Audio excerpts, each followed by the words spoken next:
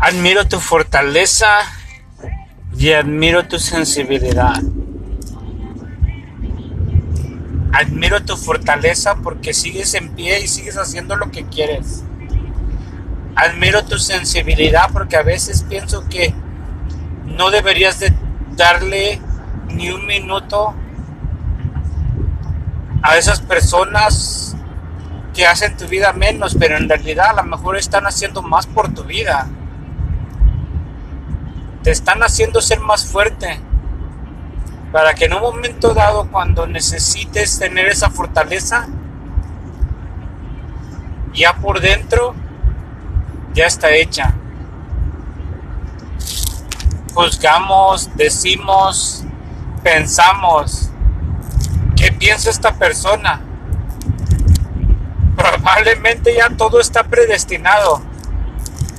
Dios pone a cada persona en su lado. Dios te hace fracasar, Dios te hace mejor persona, pero todo ya está predestinado. ¿Alguna vez te has preguntado cuando dices, parece que ya viví esto? Solo es la manera de Dios de ponerte en la misma situación y tú reaccionar de una manera diferente. Las equivocaciones que yo creo que tú estás cometiendo, te están haciendo ser esa persona que admiro. Entonces, ¿por qué juzgar algo que en realidad te está haciendo mejor? Sí, ahora me lastima que te tomes esas decisiones que yo creo ser incorrectas, pero para ti no lo son. Para tu destino, para tu camino, te están haciendo ser una mejor persona. Si nos dejamos de pensar o juzgar a otras personas, sería un mundo mejor. Seguimos cometiendo el error pensando que estamos viviendo lo correcto o haciendo lo correcto, cuando probablemente no es lo correcto, pero es lo correcto para fortalecer esa persona que vamos a ser en el futuro. Sigue avanzando, sigue queriendo, sigue disfrutando.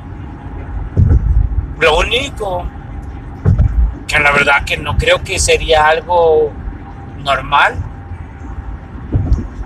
es hacerle daño a alguien más físicamente.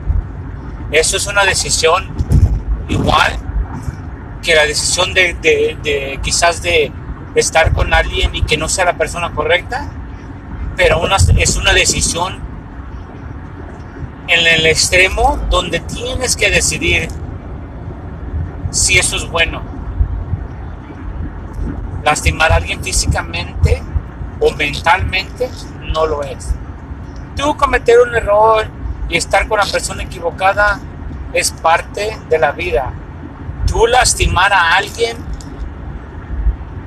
física, mentalmente, no lo es, porque tú estás escogiendo hacer eso por a esa persona. No tengas prejuicios. Será mejor versión tuya y de esa manera ayudarás a hacer un mundo mejor. ¿Cuántas veces te han dicho, esa persona no es buena para tu vida? Siempre te han dicho, consigue un círculo donde estén al mismo nivel, donde te hagan subir más allá de donde estás ahorita. Pero en realidad subiste por las experiencias que tuviste negativas, por la experiencia que tuviste con esa persona que te hizo sufrir, te hizo ser aún más grande, te hizo razonar, te hizo saber la diferencia entre bien y el mal. Si tu vida es siempre perfecta, dudo que en el momento donde te toca una situación mal, hagas lo correcto. Tenemos que tener situaciones malas. Tenemos que tener esos amigos que quizás para otros no son buenos.